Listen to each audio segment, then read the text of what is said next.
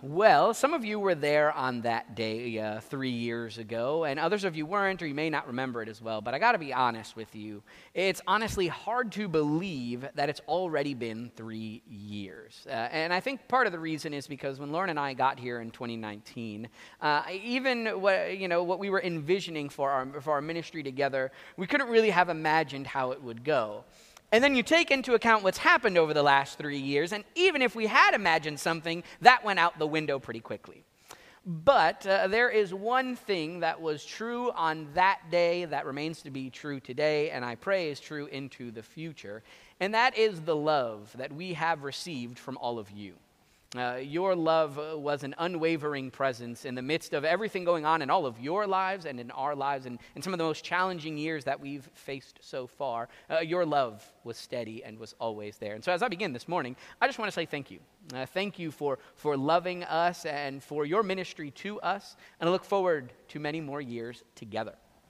Now, one of the things that you've learned about me over these last 3 years is that I love New York sports teams. Yeah, some of you were expecting chocolate chip cookies or Chick-fil-A, okay? I'm going to save that for future sermons, right? But you know that I love my New York sports teams, and I cheer as if I am on the team. I often refer to myself as a member of the team when I talk about them, right?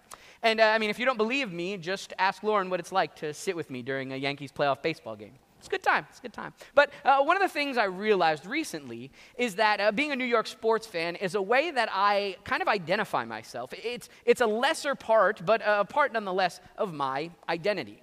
And the reason I realized this is because for the youth gathering about a month ago now, I had to write a little biography because I was a speaker there, as I mentioned. And so this biography just gave some of the kids who were coming to my session a brief description about who I am and the things that I like to do and so on and so forth. And so in that description, I, of course, included that, I'm a pastor, and I talked about Lauren, and I talked about Benson, a little pup, and I talked about all of you. But I also included that I was a New York sports fan. And I even went as far, of course, to say, go Yankees, right? Now, the reason that this kind of stuck out to me is because lately I've been thinking a lot about our identity. And while I wouldn't say that anything that I wrote was untrue, and if I had to do it again, I probably wouldn't change it, I do think that the next time I write a little something about myself and my identity, I'm going to ask myself these two questions. Is this who I am? And how does who I am influence what I do? See, and the reason that I think these two questions are really helpful is because usually when we talk about identity, we kind of stop after the first question, right? We address who I am, and that makes sense. That is kind of the point of your identity. But I think we then leave off this part that who you are says a lot about then what you do, that who you are influences what you do. And when you know who you are, you'll know what to do. Take, for example, one of my favorite sports movies of all time, Remember the Titans. Remember the Titans is an incredible movie, and if you haven't seen it, you should go see it after this afternoon after worship. But in the movie, there are a few different scenes that stick out to me. One of them is when the team comes out of the locker room and they're warming up before a game, and they start dancing and chanting on the field in unison. And the words that they sing are this. Now, I'm not going to dance and I'm not going to chant, so go watch the movie, you'll get it. But what happens is they get on the field and they say these words. Everywhere we go, people want to know who we are. So we tell them we are the Titans, the mighty, mighty Titans. Now, everyone else in the camera kind of pans out to everyone else in the crowd and the other team, and everyone's just kind of looking at them like, what is happening? Right? I mean, that's not how you warm up for a football game. It's kind of this strange scene, and yet when I think about that scene in the context of identity, I couldn't help but realize that in that moment, they were answering both of the questions that I asked this morning. On the one hand, of course, they answered very clearly that they are the Titans. Who are you? Well, we are the Titans, the mighty, mighty Titans. And then how does that influence what you do? Well, it clearly shows that through their singing and their dancing, they were comfortable with themselves as a team. That as they lifted up their voices together, they were united in their mission. And alongside that they must have been pretty confident in their ability to play football. Because I got to be honest with you, if you're going to go out dancing and singing on the field, you better be good. Right? So they have all these wonderful moments. And I know that it's a movie and that's not really what teams do. But it just kind of stuck out to me. It highlighted the reality that who you are influences what you do, that it's all a part of your identity. And interestingly enough, I think that's what the Apostle Paul is trying to tell us in his letter this morning. See, when I preached 2 weeks ago, we talked about Colossians chapter 1, verses 15 to 20, in which St. Paul tells the story of everything. And in that story, he talks about how Jesus is in all things, and in him all things hold together. Now in chapter 3 of Colossians, Paul decides to tell the people specifically what that means for them. What does it mean that Jesus is in all things, and how does that change your life? There's this beautiful imagery that Paul continues to use and connect. What does it mean for their identity? How does that change their lives, that Jesus is in all things? And Paul answers the question in verses 2 and 3 of chapter 3. He says this, "Set your minds on things that are above, not on things that are on earth. For you have died, and your life is hidden with Christ in God." Now, something that you should keep in mind, especially when reading the Bible, and certainly Paul's letters, is that when they were first read, they were read kind of in totality. So one full letter read all together. And so what that means is they would read them over and over again so that everyone could kind of connect the dots and see it all come together. Because if you just do what we did, which is just read chapter 3, then what Paul says doesn't really sound like an answer to a question. And so actually we have to read the letter more. We have to see where else Paul answers this question. The question of who are you? Well, Paul actually answers that in Colossians chapter 2, verse 12. Here's what he says to the people. "When you were buried with him in baptism, you were also raised with him through faith in the power of God who raised him from the dead." And so the answer to the question, who are you, who am I, for Paul is very simple. I am a baptized child of God. This is what Paul is telling the people, that their identity, that when they ask themselves, who am I, you are a baptized child of God. And what's interesting then is, as soon as Paul says that, he now shifts into what does that look like in your life? How does that influence what you do? Right? And he starts in verse 5. He says, "Put to death, therefore, whatever in you is earthly. Fornication, impurity, passion, evil desire, greed, which is idolatry. On account of these, the wrath of God is coming to those who are disobedient. These are the ways you also once followed when you were living that life. But now you must get rid of all such things: anger, wrath, malice, slander, and abusive language from your mouth. Do not lie to one another, seeing that you have stripped off the old self with its practices." Now, there are plenty of times that whether you're reading Paul's letters or even other parts of Scripture, that it's not necessarily clear what's being said. This is not one of those times, okay? Paul's being very clear with his words. He tells them, you are a baptized child of God. And what it means is when you go out and live, you cannot do the things that don't give honor or glory to God, right? And it seems kind of straightforward, but that's the point of Paul's message, to remind the people that who you are influences what you do. And you notice how he kind of breaks it up into two categories here, right? The first category all comes out in verse 5. He says, fornication, impurity, passion, evil desire, and greed, which is idolatry. Now, if you were to look at your Bible, whether on your Bible app on the phone or even in your worship folder this morning, you would see that idolatry is in parentheses. And what's happening in the original text is that Paul is including all of those things in idolatry. That fornication and impurity and passion, evil desire, greed, all of those are different forms of idolatry. All of those, when practicing them, are things that you are putting above God. That's not what the baptized do. Right? Shake those things off. That's what Paul says here.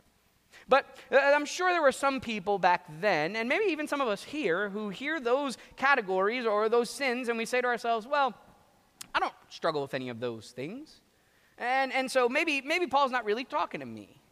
And then Paul gives us that second list, which is a little more broad. He says in verses 8 and 9, "But now you must get rid of all such things: anger, wrath, malice, slander, and abusive language from your mouth. Do not lie to one another, seeing that you have stripped off the old self with its practices." Anyone here ever been angry before? Anybody ever lied before? Anybody ever cursed before?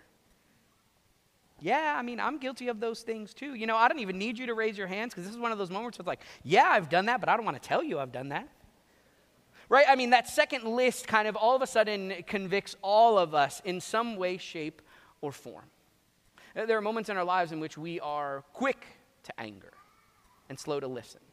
There are moments in our lives in which we lie or are deceitful, or we are even abusive or offensive with our language. And sometimes we even try to defend those acts. And it's not even just cursing, it's even just being unkind to one another, which exists in all different kinds of ways, right? Not only in person, but now online.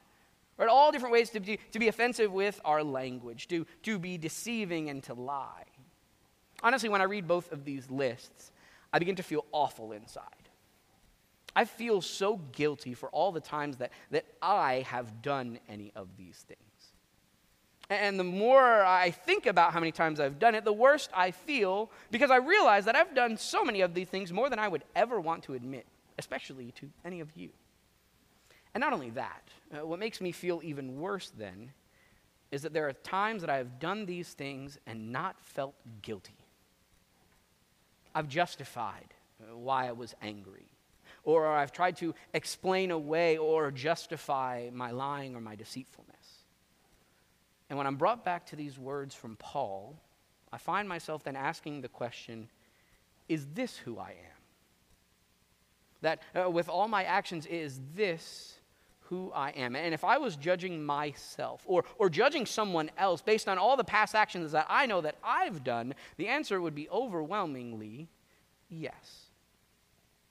But the truth is, it's not about who I say I am. As we sang this morning, it's about who God says I am. And in the Word of God that Paul speaks to us this morning, it's very clear who I am.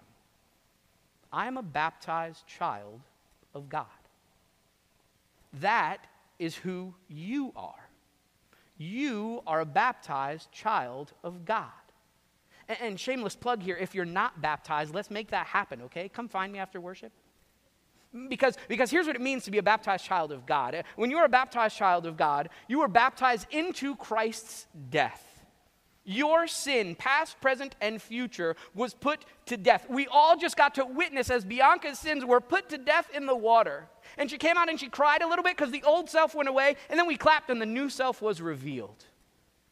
That her sin went to die in that water, and she was raised out of it to new life, just like each and every one of you.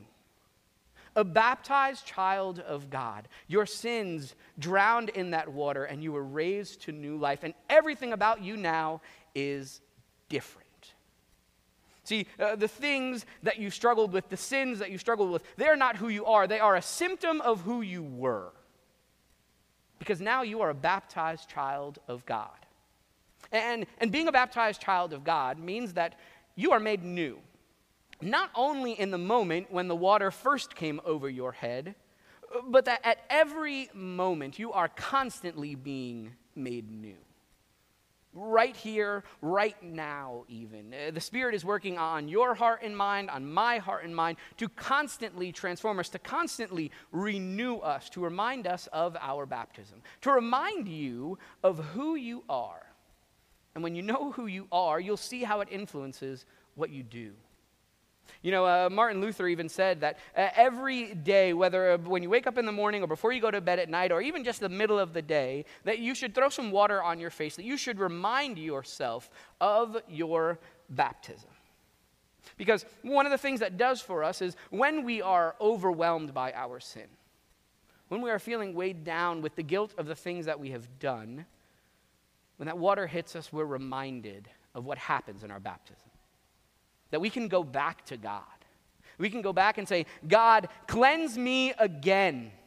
God, make me new again. God, create in me a new heart and a new spirit within me.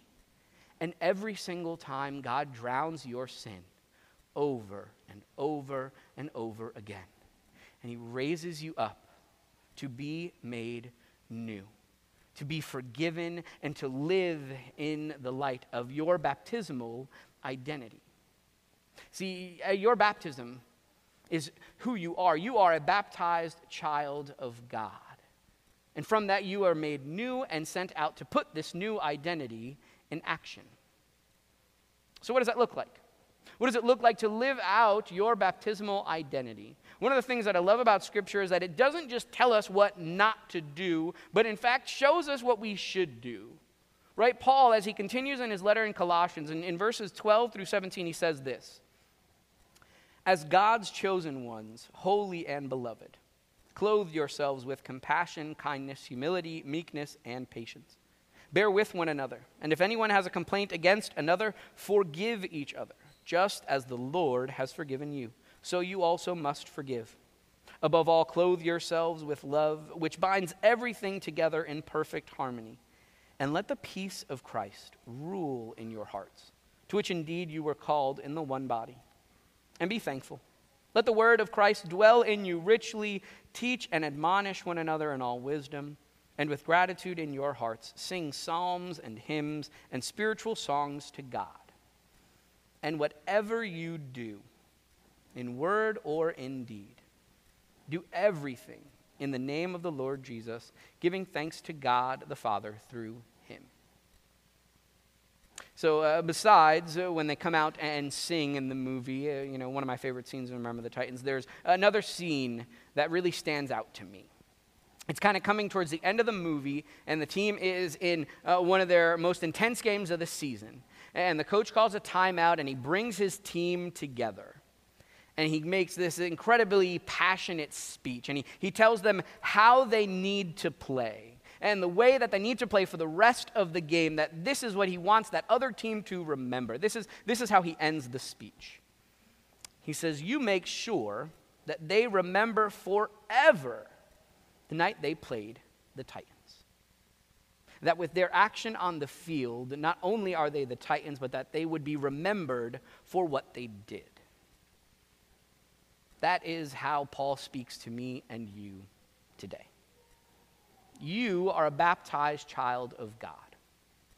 So with everyone and anyone that you encounter, lead with compassion and kindness and humility and meekness and patience. Forgive one another just as you have been forgiven. Share the love of Jesus that has bound you up in perfect harmony, and a love that is so fulfilling, a love that you can share with those in need of such great love. Let his word and his peace dwell in you.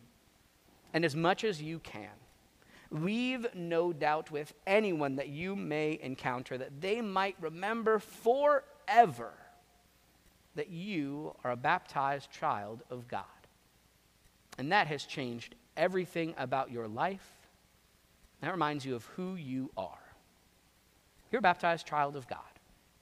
And together, then, we go out as the baptized into the world to put our identity in action. In the name of the Father, and of the Son, and of the Holy Spirit. Amen.